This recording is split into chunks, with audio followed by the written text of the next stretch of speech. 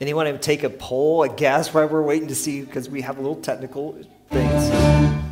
That was it? Okay, anybody know that from those two notes? Anybody know what that was?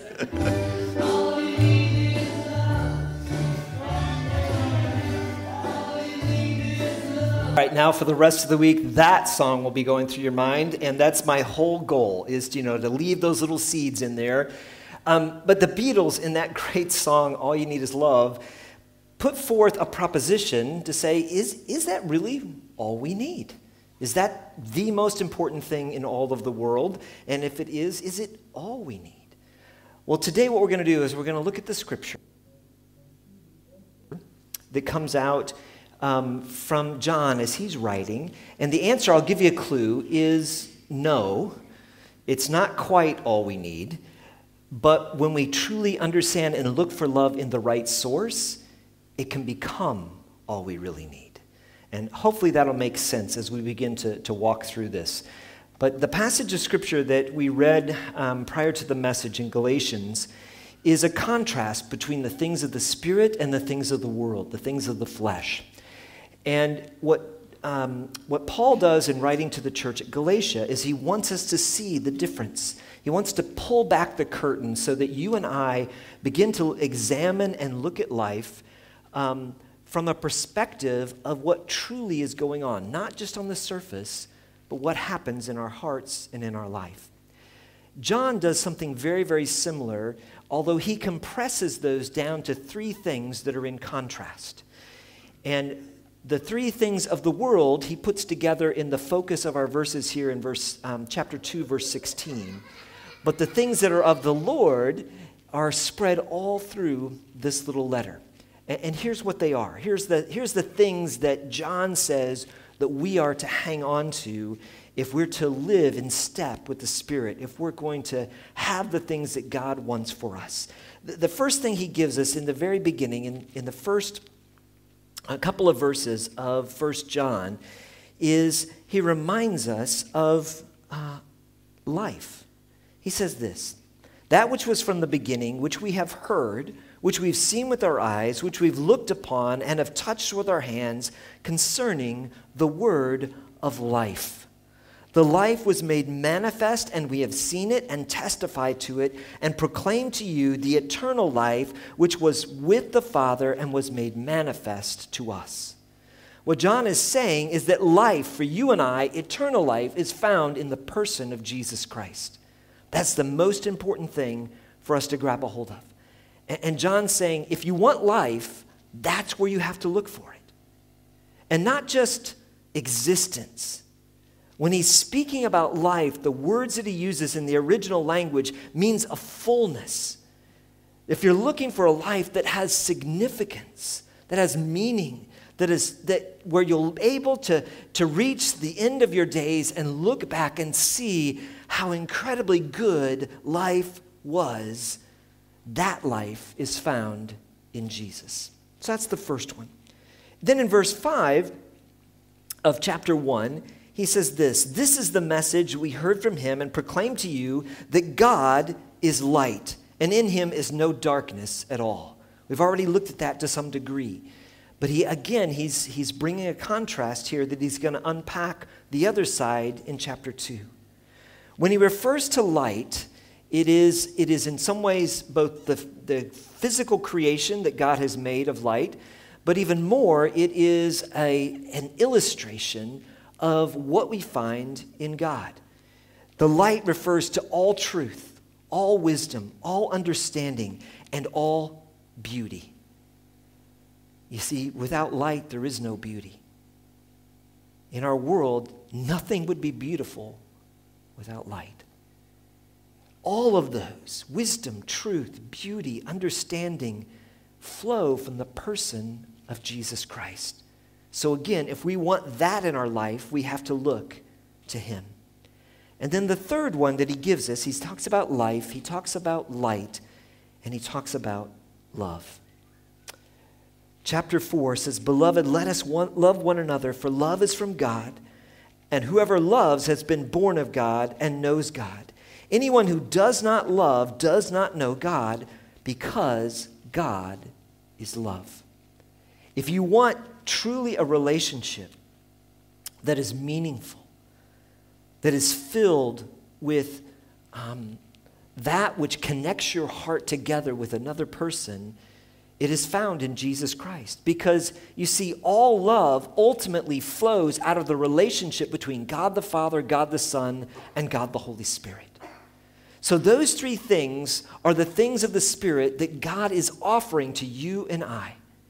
An intimate relationship with Him, wisdom and beauty and understanding and truth, and a life that is filled with significance and it goes for eternity.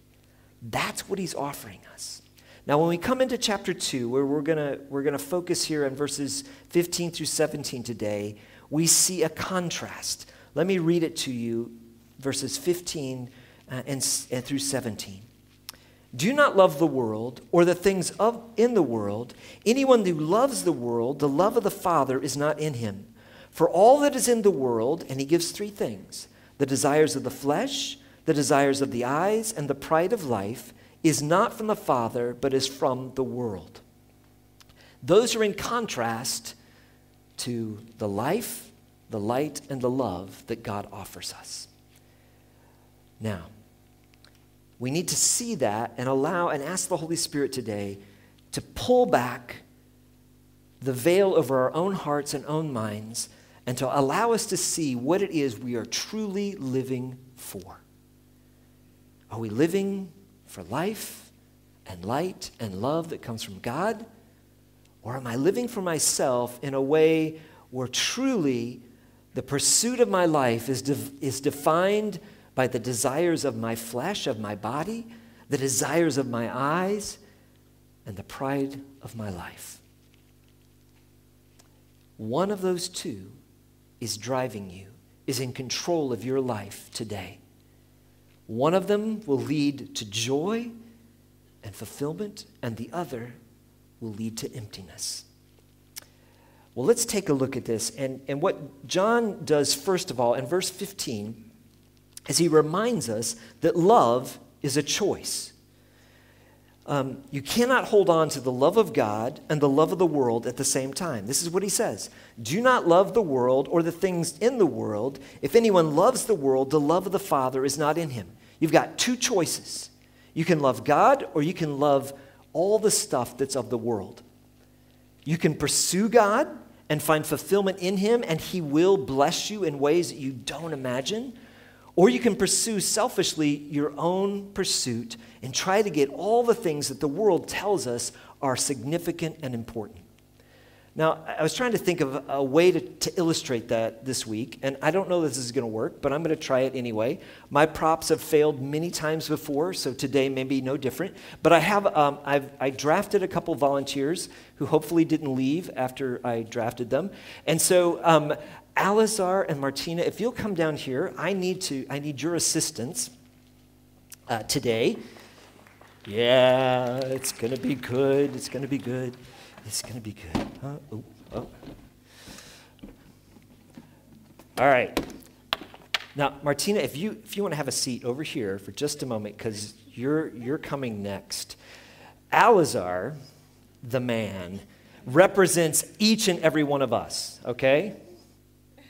I picked a good choice, didn't I? I mean, he works. I, on the other hand, represent the world. Or if you want, Satan. Okay, so there we go. So we see the contrast already, right from the beginning. And here's the deal. Okay, Alizar, I want to tempt you. Okay. Quite literally, because I want to fill your life with all the things that you think you desire. So what I want you to do is your life is represented by your hands. Okay, so I want you to put your hands right here over this, and I want to begin to fill your life. I want you to think about, and I want you guys to think about, what are the things that tempt you? The appetites. It might be sex, it might be food, it might be comfort, it might be pleasure. There you go, put them together. You got to hold all the world you can hold, man. Okay, so this is the world. I'm putting some of the pleasures of life into Alizar's hands, and I want him to hold on to them, because that's what I'm tempting him with. Okay? How's it going so far? I think I'm handling pretty well so far. Pretty well. Okay, this is good. All right. Well, not only do I want to tempt you with the appetites, with whatever it is that you might really desire, I want to tempt you with envy, with the desires of the eyes. I want to fill your life with stuff, with all the glitter that everyone else has, a great car. What's your favorite kind of car? My favorite car is Golf. A Golf. Okay, a VW Golf. Yes. Yes, very, very nice. I would have went for something a little sportier, but a Golf is awesome. No. BMW Golf.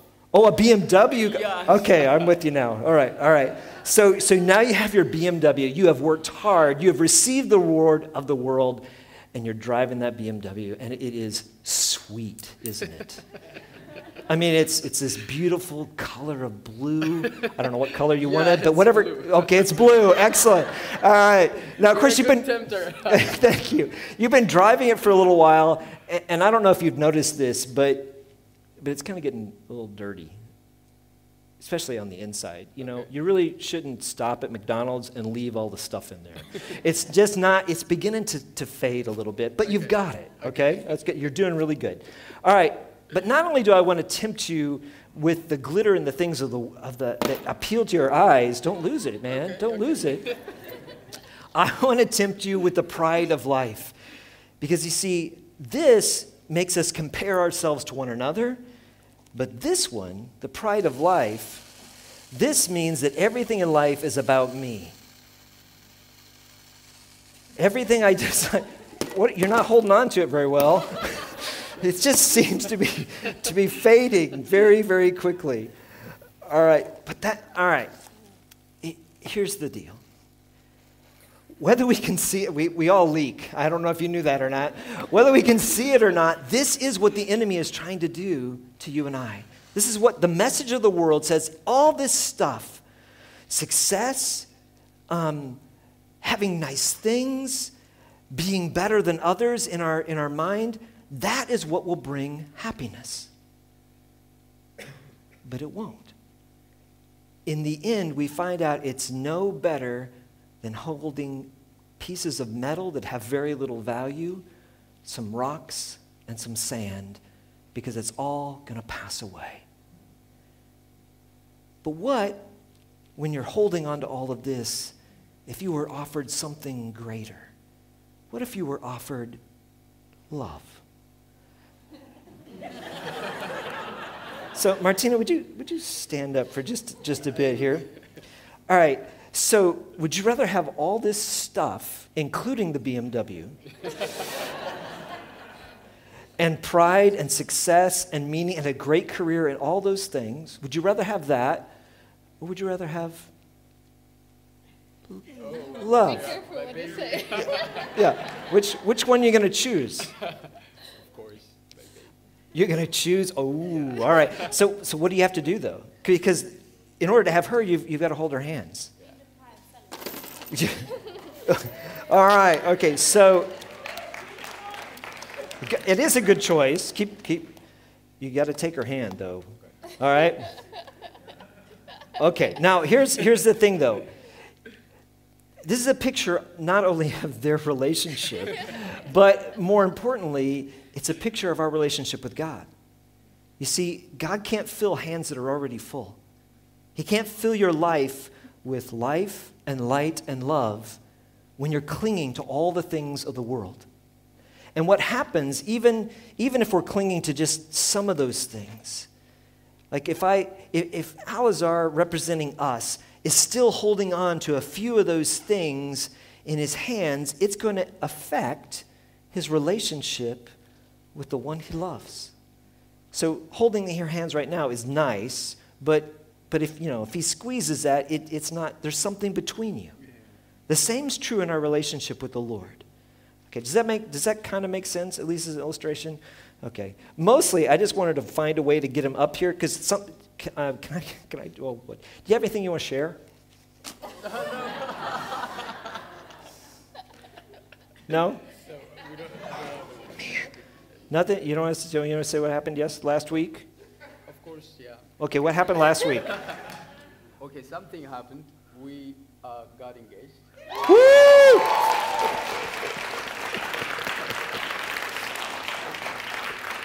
So you said, he asked you, and you said, I said yes. oh, okay, very good. All right. Thank you very, very, very much. All right.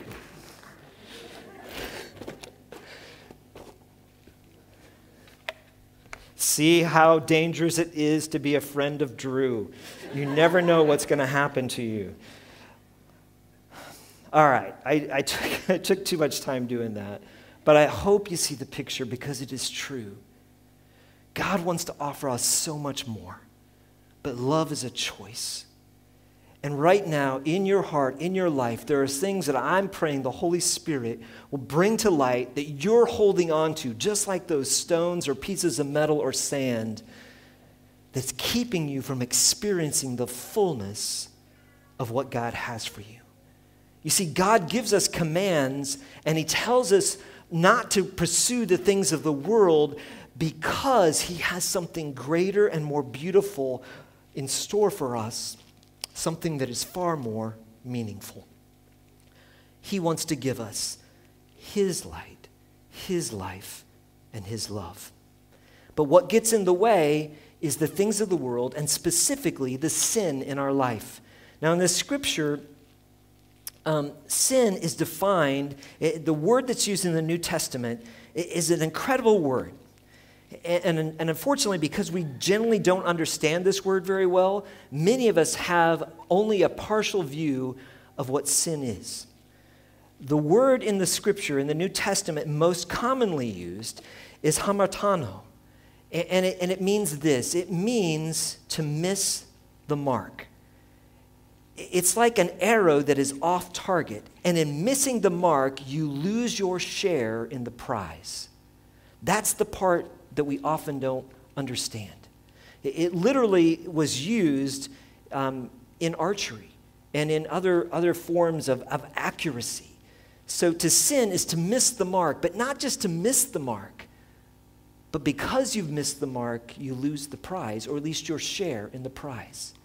And that's the beautiful part of it, because what God wants to do is restore you to the prize. Because see, righteousness, in a sense, is just the opposite. And it is a picture of who Jesus is, because Jesus Christ is absolutely sinless. And so the next picture shows us a glimpse of Jesus, in that Jesus, who is righteous, hit the mark on the target every single time. Every aspect of his life was perfect, and he chose to willingly substitute himself for you and I. And guess what? We share his prize. The eternal life, the love, the light, the joy that he offers is all found because of what he has done, what he has given us. Well, that's an understanding of the definition of sin. John goes on and gives us a little bit more of a functional definition here in this passage. He says that sin is an absence of love. It's a self-consuming hatred. Sin is an absence of light. It leads to spiritual darkness. And sin is an absence of life because it leads to self-centered pride. Instead of having the very things God created for us to experience in a relationship and union with him, we pursue things that will not last and can never, ever satisfy. So he gives us a warning against false love. This is what the world around us continually communicates, that this is what you need to be satisfied. You need comfort, you need pleasure, you need success, you need to have incredible, you need to have fame, or at least to be well thought of. Maybe it's a pursuit of the intellect. But all of these false loves are driven by selfish desires. That's what the scripture reveals. We are to not love the world because it's driven by selfish desires. We're also to not love the world, as we'll see in a moment, because the world is our enemy. Sin, specifically, is our enemy. And also, we're to not love the world because what it offers will not last. Nothing that you are working for so diligently right now will last. But the love of God endures forever. So the enemy brings these three strategies of sin against it. This is his battle plan against you. The things that he's trying to use to keep you from growing deeper into a relationship with God and living a life that glorifies him. The three strategies of sin are deceptions that we think will make us happy. And here John says they are the desires of the flesh, sins of appetites, the desires of the eyes, which represent sins of envy, and the pride of life, which represents sins of status or identity. And so the warning here is to understand that these things that are being presented by the world are false loves. It is helpful to understand that lust is a false love. We see, especially in the way pornography permeates our culture. It is everywhere. And here in the Czech Republic, where it is so prevalent, we understand that it is a huge catalyst to human trafficking. Because what it does is it takes what God designed to be love in a relationship that reflected his love as Father, Son, and Holy Spirit, and it twists it and to make another person a product to be consumed. And when we can really see what it is, we see the depth of its, not only of its evil, but of its self-centeredness.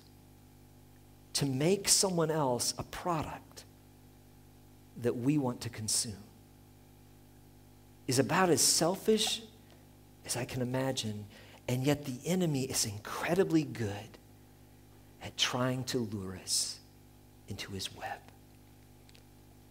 Lust is false love. It is counterfeit, where desires rule us rather than God having control of our desires and putting us in a position where those desires can be met and fulfilled in him and through him in other relationships. Lust takes what God has created and twists it into a self-indulgent passion. And it robs us of joy and real pleasure, the pleasure God intended for us to experience in an intimacy with him. That's why he says, do not love the world or the things in the world. If anyone loves the world, the love of the Father is not in him. That's the point I want you to see. If you don't take anything else away with you today, is you can't hold on to both things at the same time. Just like in my little illustration, Alazar couldn't have held on to all that stuff, not that he wanted to, but he couldn't have held on to that and held Martina's hand. In the same way, we can't hold on to the things of this world and truly have an abiding, growing, joy-filled, intimate relationship with God at the same time. Jesus said, no man can serve two masters. You can't serve God and the love of money, stuff. Because in the end, you will serve one and you will hate the other. That's just the way it works in our life.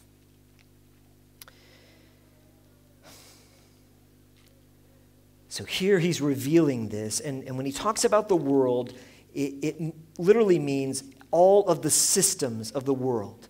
Everything that we see, what's portrayed around us, that we are confronted with which our minds think because of the advertising of the enemy will bring us satisfaction and meaning. But they do not reflect real love. In fact, they reflect a twistedness. I've told you over and over again in this series that love is always other-focused. But what the enemy tries to do is to get us so focused on ourselves that everything else becomes a product for our own consumption instead of a joy to be able to love. Do not love the world or the things in the world. If anyone loves the world, the love of the Father is not in him. And we need to understand that the mindset of the world will distract us.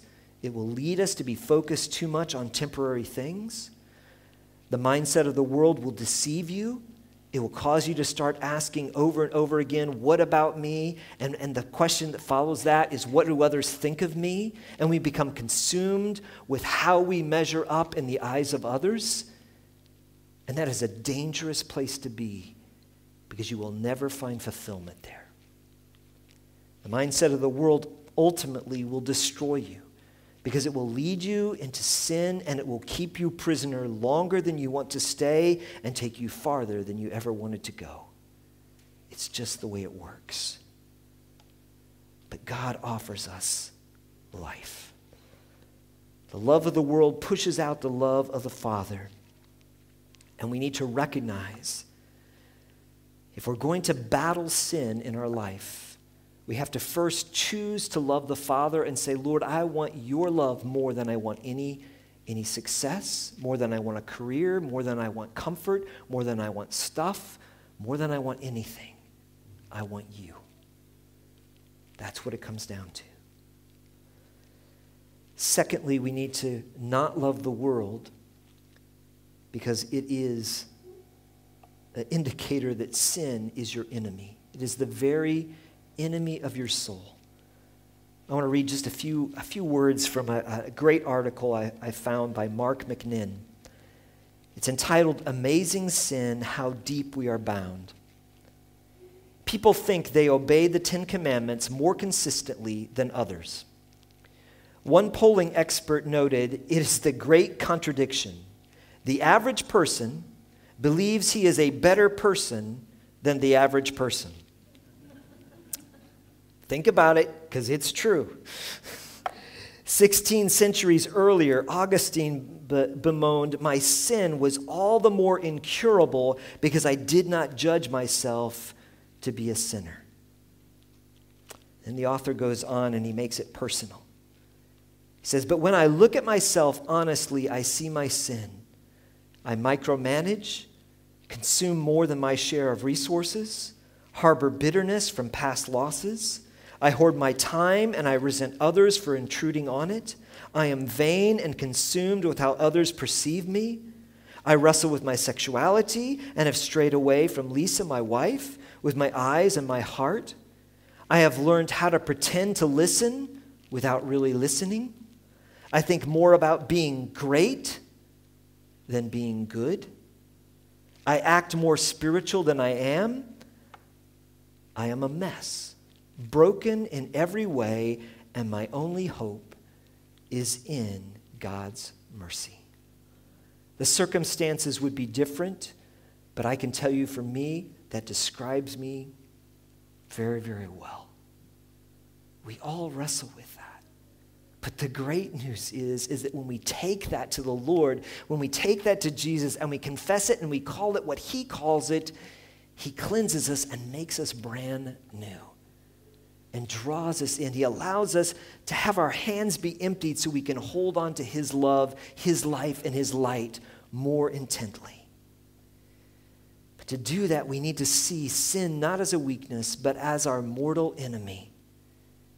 It is seeking to destroy your life and keep you from what God has for you. The second reason that we are to avoid the things of the world is not only because sin is our enemy, but also because the world is passing away and all of its desires with it. You're not going to take any of the stuff you accumulate, any of the comforts. You're not going to take it with you. What we take is what we've already laid up in heaven as treasure in our relationship with the Lord.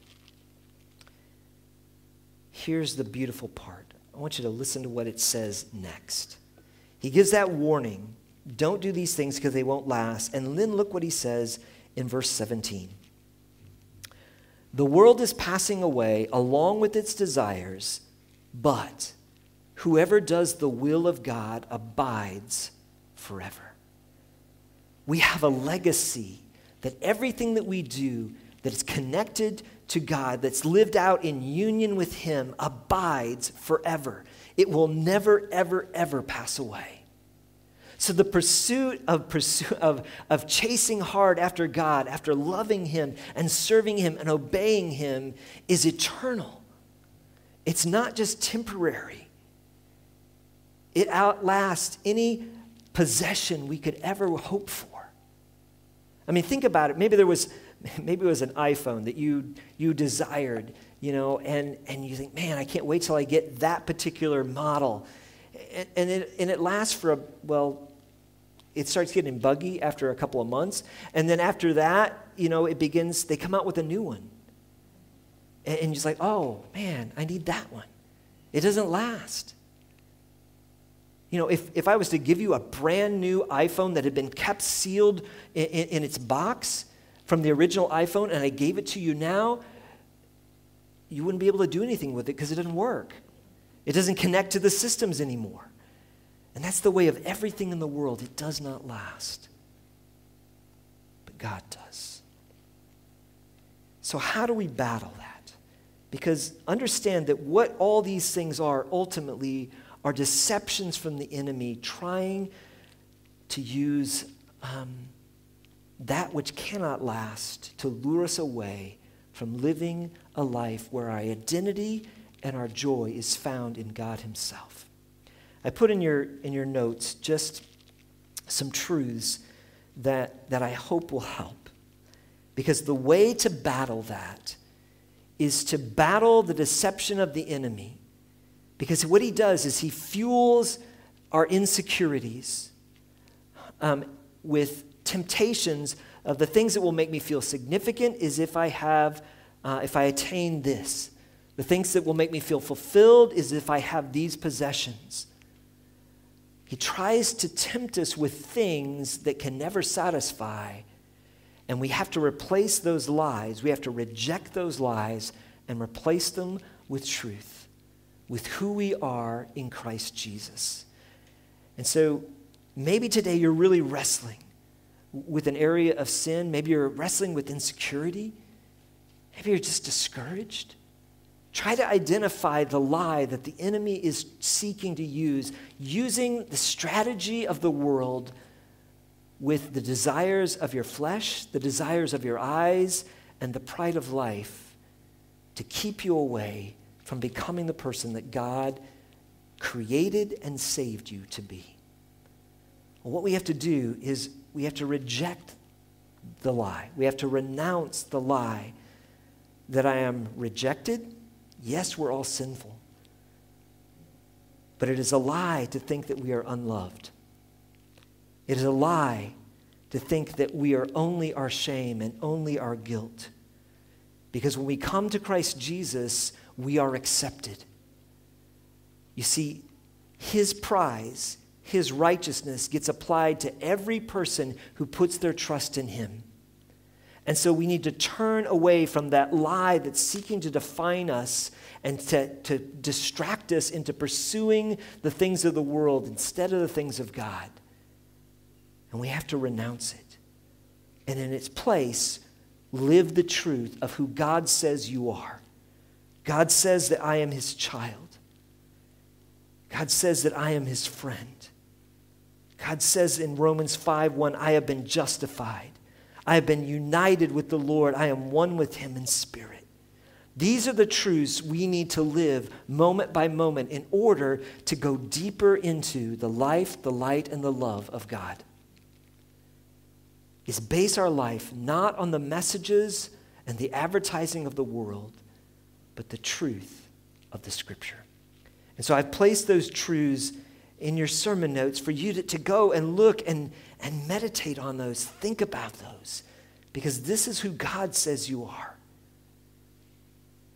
In the same way, we need to renounce or reject the lie that I am empty, guilty, unprotected, alone, or abandoned, because in Christ Jesus, I am secure. You are secure. When you know that truth, it sets you free to live a life that is able to truly love. When you're secure in the fact that you are God's child, it sets you free to be able to love others whether they respond well or not. because you're not getting your worth based on how they respond. Your worth comes from who God says you are, and you're already accepted, and you could never do anything to be more accepted. God's truth says that we are free from condemnation in Romans 8:1-2. In Romans 8:28, we are assured that God works for his glory and for my eternal good in every circumstance. 2 Corinthians says that we have been established, anointed, and sealed by God. Nothing can touch you unless it goes through God's will first. Thirdly, we need to renounce the lie that we are worthless, inadequate, helpless, or hopeless, because in Christ we are significant. And the reason why I'm emphasizing those lies is because that's the thing that the enemy is whispering in you, into your mind, whether you recognize it or not, to try to lure you into the things of the world. In order to help you or entice you to fill that emptiness where you feel worthless or inadequate or helpless, he's trying to distract you into things that can never, ever satisfy instead of the life, light, and love of Jesus. Jesus' truth says that you have been chosen and appointed to bear fruit in John 15:16. That you are the temple where God chooses to dwell. Isn't that amazing?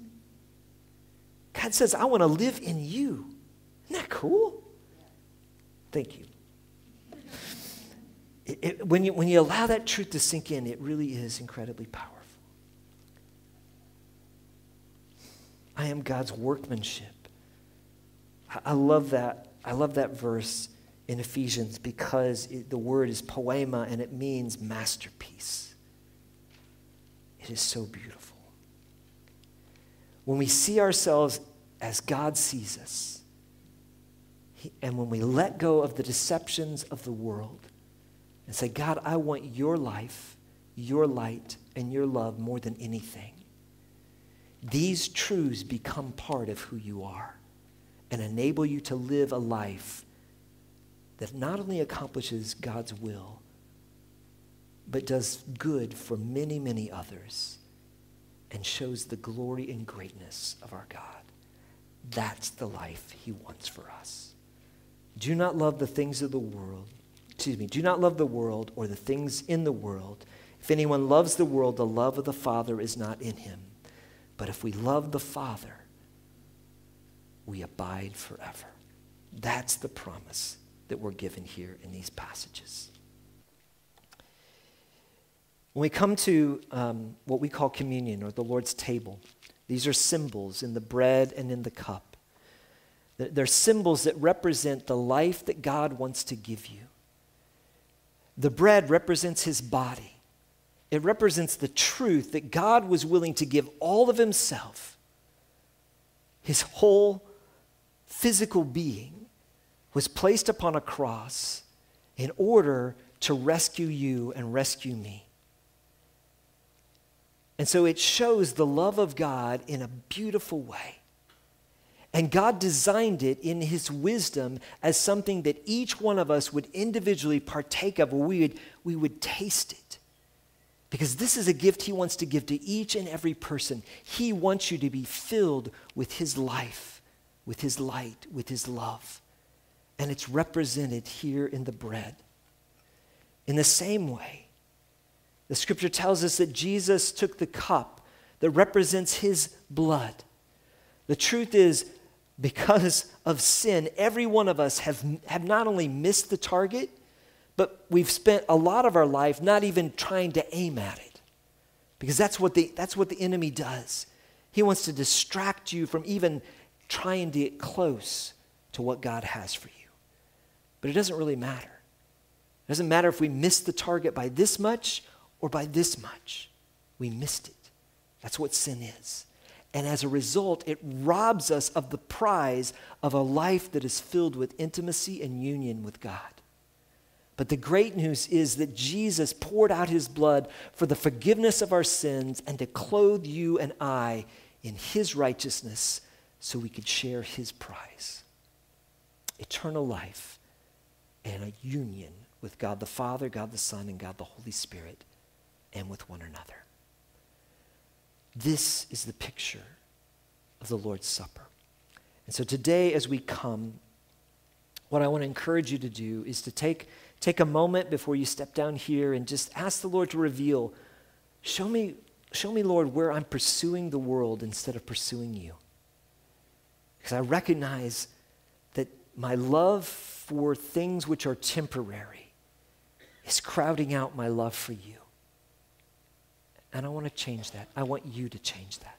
That's really what he asks us to do, is to simply be willing to acknowledge what it is. That's what confession is. Ask for forgiveness and receive his grace. So spend some moments thinking about that, praying about that with the Lord, and then we invite you to come and enjoy, receive the Lord's victory. He has given you the bread of his life to fill you every moment, to give you absolutely everything you need. Everything that you need for life and godliness is found in Jesus Christ. When we taste of the bread, it is a reminder that he is the bread of life, and he can fill you every desire that you truly have with what is absolutely good and perfect. And the cup is a reminder that he has embraced you as his own, adopted you as his daughter and as his son. So we eat and we drink at the Lord's table in celebration as joint heirs with Jesus Christ. Scripture tells us that on the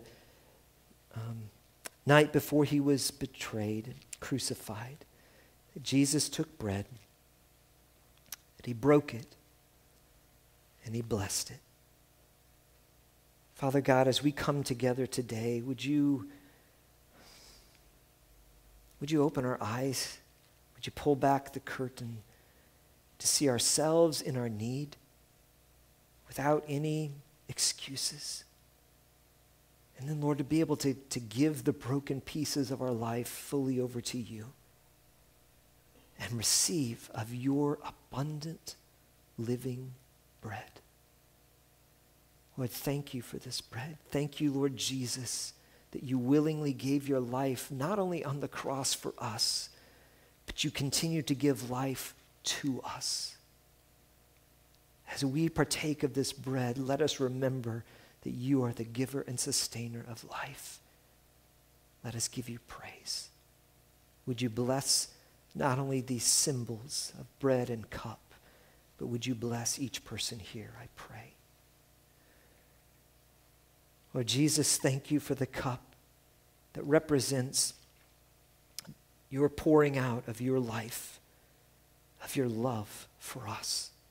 Your blood was shed to cleanse us of sin and to clothe us in your righteousness so that we might become children of God. Lord, thank you for that amazing truth. Help us, Lord, to let go of the things that we spend so much energy pursuing, things that can never satisfy. Lord, help us to empty our hands so that we can hold on to you with all that we are today. And would you bless each person who comes to you today with a fresh sense of who they are in you and of the pleasure that you take in your sons and daughters. Lord, we ask that you would do that in our midst this day. In Jesus' name.